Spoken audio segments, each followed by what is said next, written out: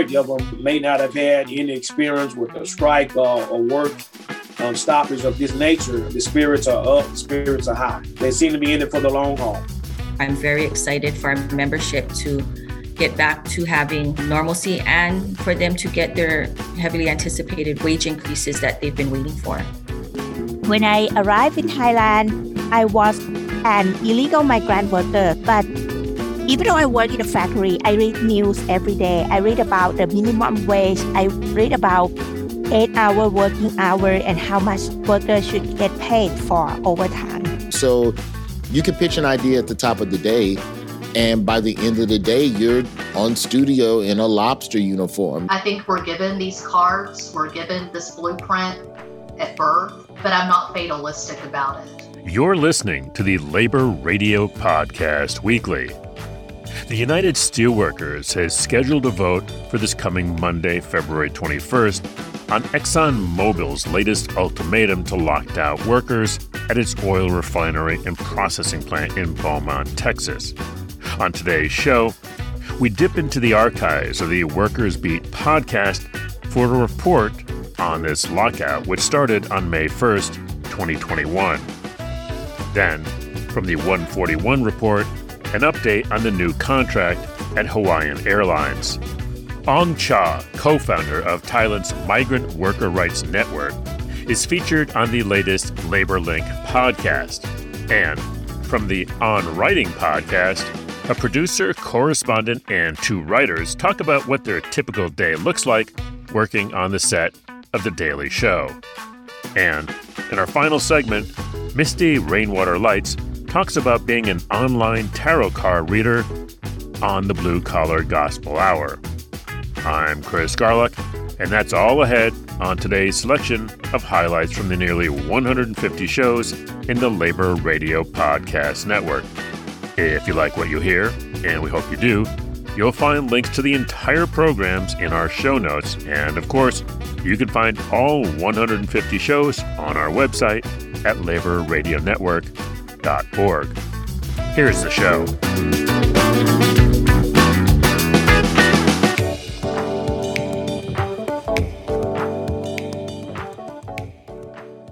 This is Gene Lantz on the Workers Beat Extra. I'm talking to the Reverend Harmon Dent of Beaumont, Texas. What's going on there with the steelworkers, Reverend? Gene, thank you for having me this evening. Well, our steelworkers here in Beaumont at the refinery and blending packaging plant are locked out by the company.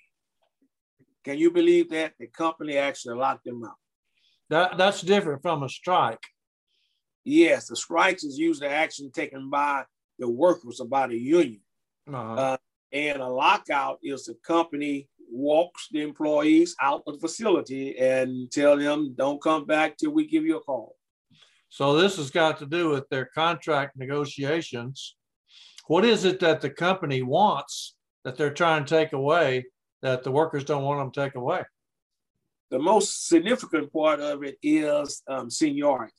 The company wants to attack seniority, in which we know that seniority is the bread and butter of union sites of the union. So in other words, the company reserves the right to treat people just any way they want to treat them, no matter how long they've been working there.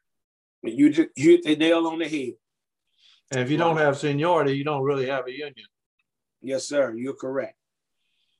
So would you categorize this whole thing as union busting? Yes, I would. And just to drive the point home, they locked them out. Yes, they did. The doors and said, don't come to work. We don't want you. Until you agree to our standards, our policy. Now this happened. This happened nearly 3 weeks ago, right? Yes. So it's been about 3 weeks that the men and women, brothers and sisters have been locked out of the site. And I have to tell you, Gene, that they are in good spirits and they are in it for the long haul. To say that many of them, a majority of them, may not have had any experience with a strike or work stoppage of this nature, the spirits are up, spirits are high. They seem to be in it for the long haul. And then go on over to the world headquarters of ExxonMobil, which was, up until a year or two ago, the richest corporation in the world, wasn't it? Yes, it was. The pandemic, hey, gave them a great lick. But hey, if you've been watching lately, the stock is coming back. Profitability is on the rise. Matter of fact, what was the last quarter? They made $2.7 billion. They made all that money, and then they're trying to take it out on their workers. Well, Gene, you know, those workers have been essential workers throughout the pandemic. They've been there. They put in extra hours to see to it that refinery stay running. And through this Texas Free, those employees was there, dedicated. And this is the type of repayment they get for the dedication that they shown to seeing to it that the company, the refinery, the blend packaging plant remain running and being viable, you know, to meet the needs. All right, that's Reverend Harmon Dent. This is Gene Lantz on the Workers Beat Extra.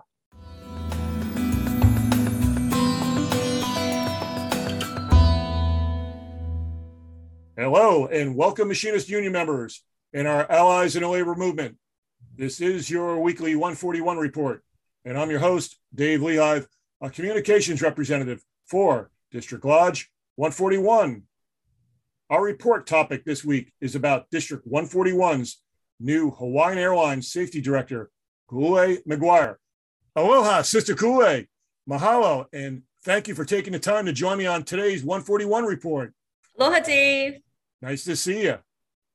It's good to see you too. So let me ask you this question. Do you work with a team of safety stewards around the system? Who do you work with when you have issues concerning safety? Well, currently, I heavily rely on our membership and our shop stewards to bring forth the safety issues. We're currently putting together a safety committee. We do have some shop stewards that have transitioned over to safety, but we're not fully staffed yet.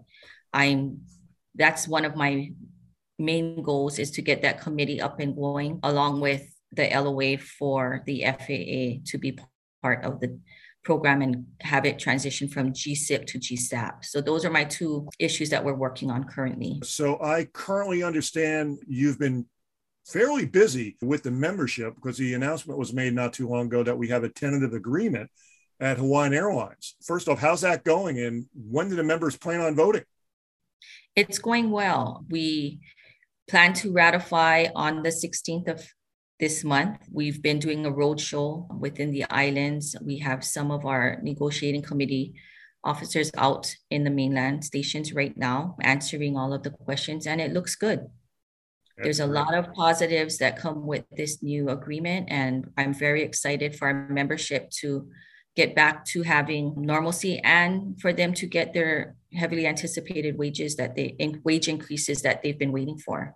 What's your personal goal at Hawaiian Airlines as you take on this important position? It is for our members to come to work and be able to go home fully whole. We've been having so many accidents. We have very low staffing right now, and it's just a very sad state that we're in, where our members are feeling they have to rush and cut corners.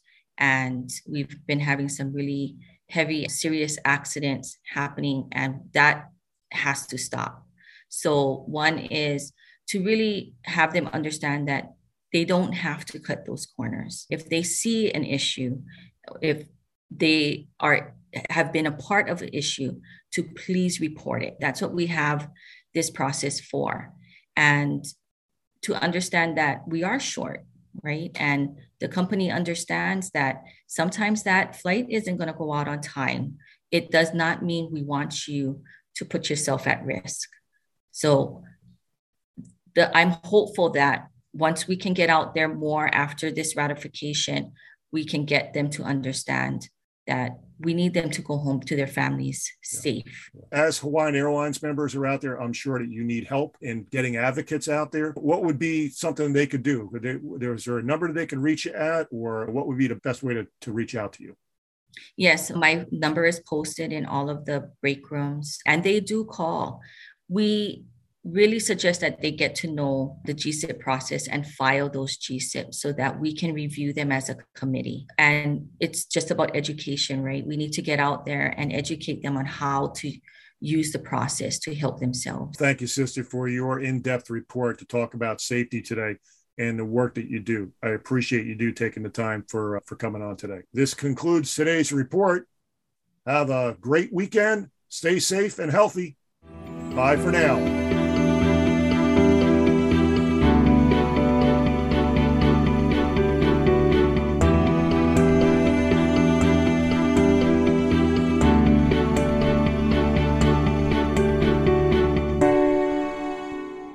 When I arrived in Thailand, I was an illegal migrant worker. But even though I work in a factory, I read news every day. I read about the minimum wage. I read about 8-hour working hour and how much workers should get paid for overtime.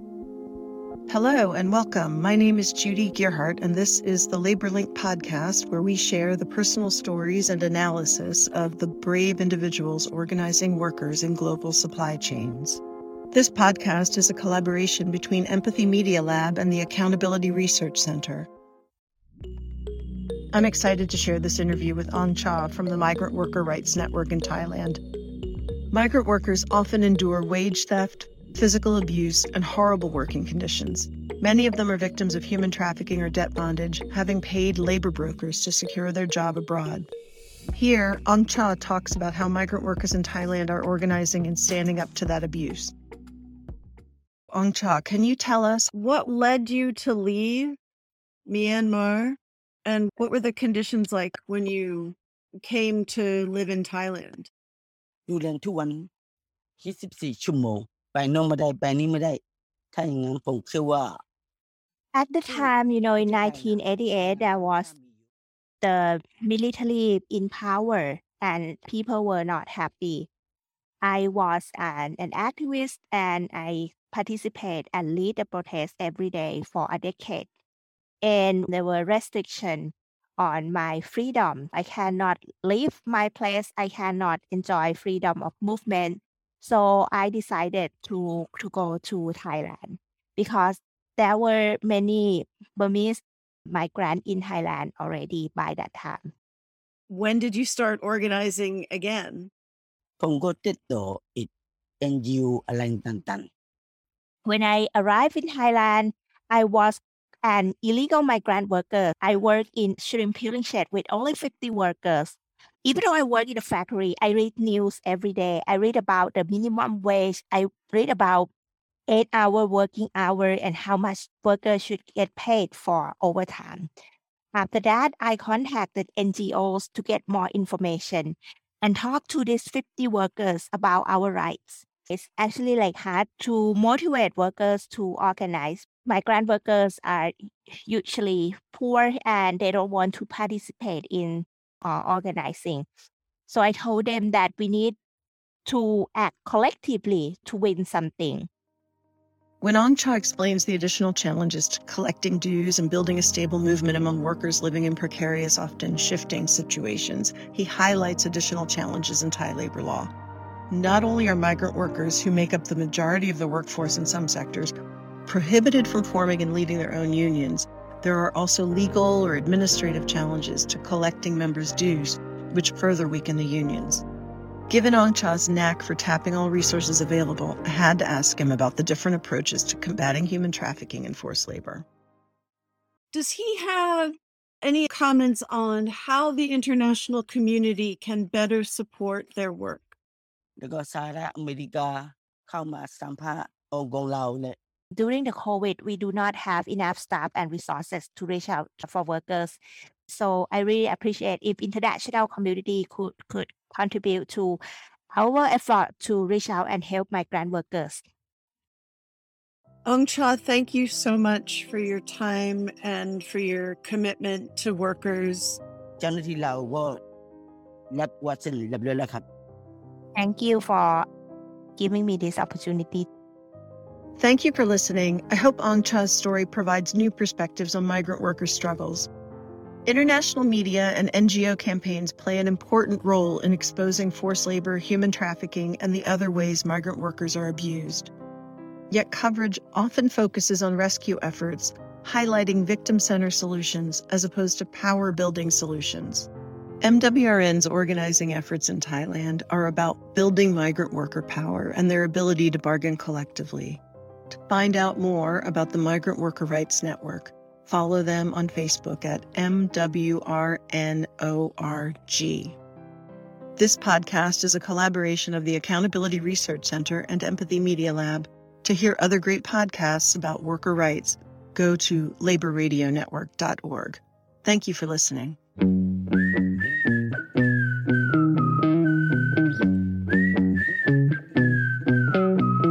Hi, I'm Jerry Cole, and you're listening to On Writing, a podcast from the Writers Guild of America East. Today, I'm lucky to be joined by 4 writers from The Daily Show with Trevor Noah, airing live on Comedy Central. Our guests include supervising producer and head writer Zubin Pereng, writers Kat Radley and Josh Johnson, and correspondent Roy Wood Jr. Thanks so much, guys, for joining us today to talk about The Daily Show and the new segments that you've got going on. So, Zubin, I wonder if you could talk us a little bit about how much work it actually takes to put an episode together. It takes an enormous amount of work. Every day we have to gather together a script. We have to gather together an enormous amount of clips, of graphics packages, of field teamwork, of editing. All of that has to be done under a production aegis. The people who do the presentation they have to get dressed, they have to have their hair and makeup done. It is an enormous amount of work that you just end up every day kind of forgetting what you did because it was so much. You just kind of like binge and purge with your brain. But the thing I like so much about it is that it is an enormous amount of work to do every day. And so every day you get to do it all over again. So you never have too much time to worry about how the previous day went, whether it was a great show or a show you wish you could have had to do over again. Like, well, tomorrow's coming, so get ready for it. And I think that kind of pace is definitely like my favorite type of pace. It gets you out of your head a lot because you always have to keep moving and you have to keep making jokes and you have to keep finding the best way to put those jokes on air. So I think that's a real value that late night offers as opposed to almost any other form of film or television production. And Roy, can you talk us through a little bit, or rather walk us through a day what it's like for you shooting a segment as a correspondent? I think that the coolest thing about The Daily Show from a writing standpoint is just how collaborative the entire building is. And I think that part of it is something that, having come from the world of a scripted sitcom where it is very much shut your mouth and read what is on this page. If you have an idea, maybe we'll consider it later. But for now, do what's on the page. To go from that to an environment where, hey, can we try this? Absolutely. And matter of fact, let's try this with your idea. And not just on the floor when it's time to shoot, but in the ideation process of it. I'm in there with the writers, and then you can have producers in there suggesting ideas. Anybody in the building with a good idea or a good point to be made, you are heard. And that part of the show has never been lost. And I think that ultimately that's what helps to create the best possible product at the end of the day. And even on the other side, when it's time to edit and we go, that joke's funny, but it's got to go. We don't have enough time. And this is funny, but put this in. So you're allowed to have input on the tug and war of the creative from inception to completion. So you could pitch an idea at the top of the day, and by the end of the day, you're on studio in a lobster uniform. Kat and Josh, can you talk a little bit about your process and what a day writing is like for you? Yeah, it's different day to day. The morning, I feel like we all probably have our news podcasts or certain resources we go to. You kind of wake up and you read the news, look at Twitter trends, just to kind of know what's going on to get us anticipate what's probably coming down the road that day. If anything's changed overnight, we all go to bed with an email knowing this is what we're going to try to do tomorrow. Sometimes we do it. Sometimes we're oh no, forget all that. All this is happening now. So just kind of coming up with ideas, the morning is a great time to pitch stuff of all right, we know we're going to cover this story. And so Zubin and the head writers and stuff will ask okay, if anyone has pitches for these 2 or 3 stories or this one story, we know we want to cover it, but is there an idea for a video, a chat with a correspondent, some sort of sketch? Let us know what we could do to help juice this story up a little bit in addition to writing the headline that's going to go with it. Yeah, I mean, there's also just a cumulative effect in how being a writer for the show has taught me so much about writing for TV in general. You're learning how storytelling works. So I think that that's the other thing that's really helped me guide both how I write and how I see an overall story, even for a pitch, because that's the other thing that's like really beautiful about being at the show is that anybody can pitch something. And I think that because everyone is so gracious and collaborative in their effort, it's actually what makes pitching a joke bombs hurt that much more, because I'm like, wow, these are good people and nobody laughed. These are, wow, this joke was, it had no legs. It's definitely bad. My God. Yeah. But I would add to that, Josh, what I appreciate about that process and knowing all the other mechanics that go into something, making it on or not, that there's this weird peace and calm if your segment doesn't get greenlit or it doesn't get approved. You just keep pitching. And like at no point have I ever felt when I pitch something, well, I've pitched 4 things in a row and nothing, am I good? Do you not like my ideas? I agreed. And I remember Zubin said to me on my first day, back in the day when we were all in the same room together in the morning and like just looking at the news and pitching jokes, Zubin said to me, he was like, don't be afraid to bomb in the room. I'd rather you like say a joke or idea and have it bomb completely and to not have said it. Because he's like, because you never know. Even the joke that bombs might spark something in someone else that leads to the joke. And I just remember him telling me that. It made me feel a lot better. Boy, you definitely took that advice. You bombed over and over. Wow. Wow, you definitely did. One day I'm going to get a laugh, Zubin. Thank you for doing the interview. Also, thank you for making the show. You guys really make an amazing show. I appreciate all the work that you do. Thanks for having us, guys. That's it for this episode. Thank you for listening, and right on. Welcome to another episode of the Blue Collar Gospel Hour. My name is Dan Denton, and I am your host. Misty Rainwater Lights is a poet, small press writer and legend, an artist, a collage artist, a tarot card reader, astrologer, life advisor, and just all-around fascinating, incredible human being. So did you want to be an artist when you were growing up? Actually, well, in 7th grade, I wanted to go to UCLA Film School. So with my original YouTube channel, I get hardly no views there, but I make these little pretentious films and I play around with noise and stuff like that. So you still make those films? Oh, yeah, because I have to take breaks from the tarot. It feels sometimes like working in a factory or going to McDonald's or whatever. I'm just doing the same thing over and over again. To give myself a break, I make these little films for my other YouTube channels. I do ASMR and guided meditations and affirmations, stuff like that. And I do rituals for every new moon and every full moon. I'll light candles and I'll beat this little drum. And so I make videos of that. How important do you think the stars and the moon and astrology is? I think it's a blueprint. I think we're given these cards. We're given this blueprint at birth, but I'm not fatalistic about it. I just know that I've studied it since I was a kid and I've found patterns. I'll look at someone and I'll say, your birthday is in December, isn't it? How the fuck did you know that? Because you're a Capricorn or Sagittarius.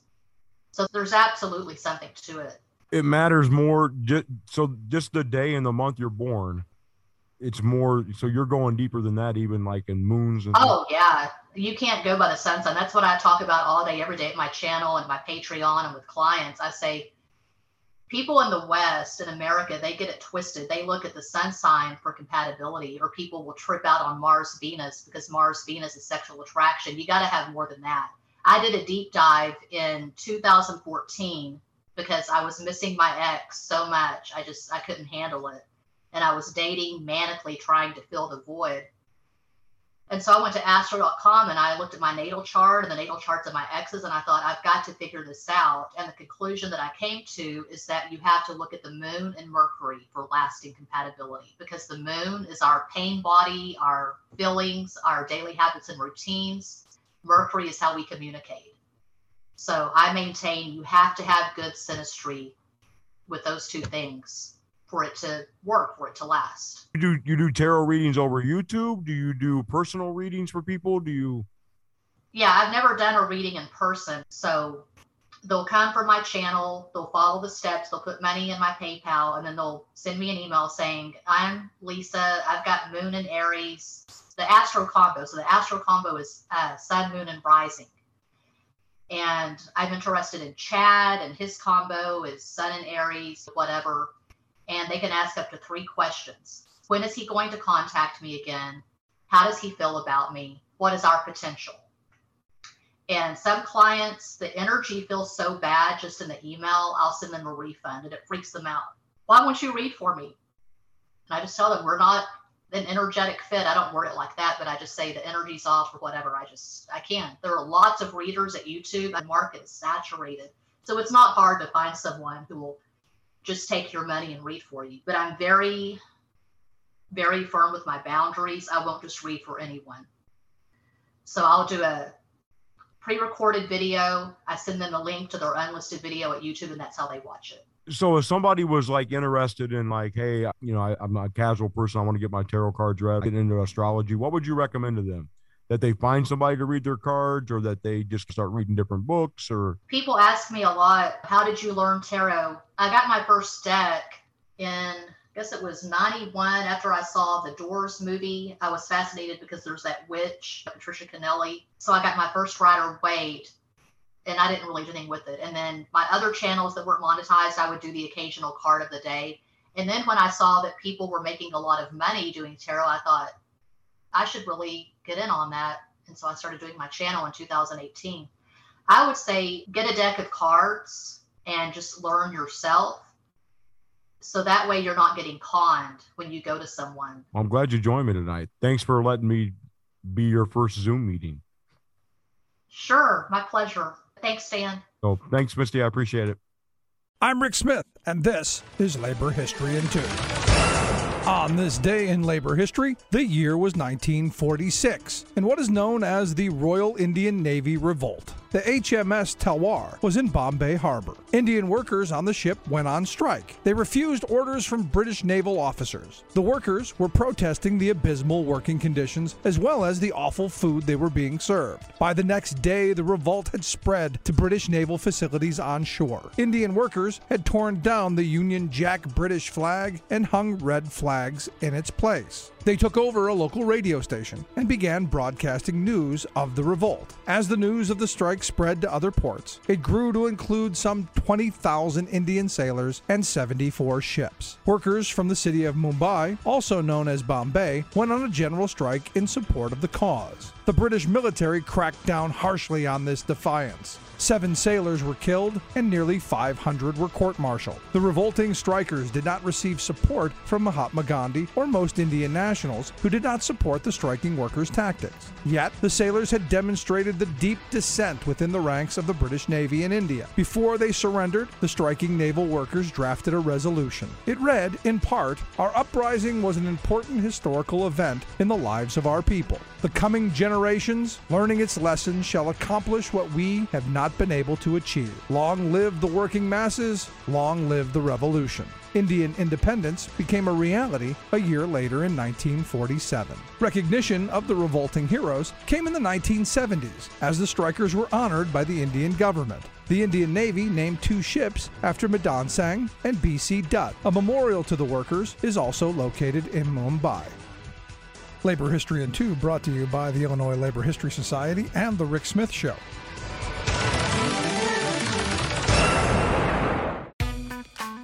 That's it for this edition of the Labor Radio Podcast Weekly, our roundup of highlights from just a few of the nearly 150 labor radio shows and podcasts that make up the Labor Radio Podcast Network. Remember, we've got links to the shows you heard today in the show notes for this podcast. You'll find all the network shows at laborradionetwork.org, and you can also find them by using the hashtag Labor Radio Pod on Twitter, Facebook, and Instagram. Labor Radio Podcast Weekly was edited by Patrick Dixon and Mel Smith. I produce the show, and our social media guru, as always, is Mr. Harold Phillips. You can follow us on Twitter and Instagram at Labor Radio Net. Find out more on our website at laborradionetwork.org. For Labor Radio Podcast Weekly, this is Chris Garlock.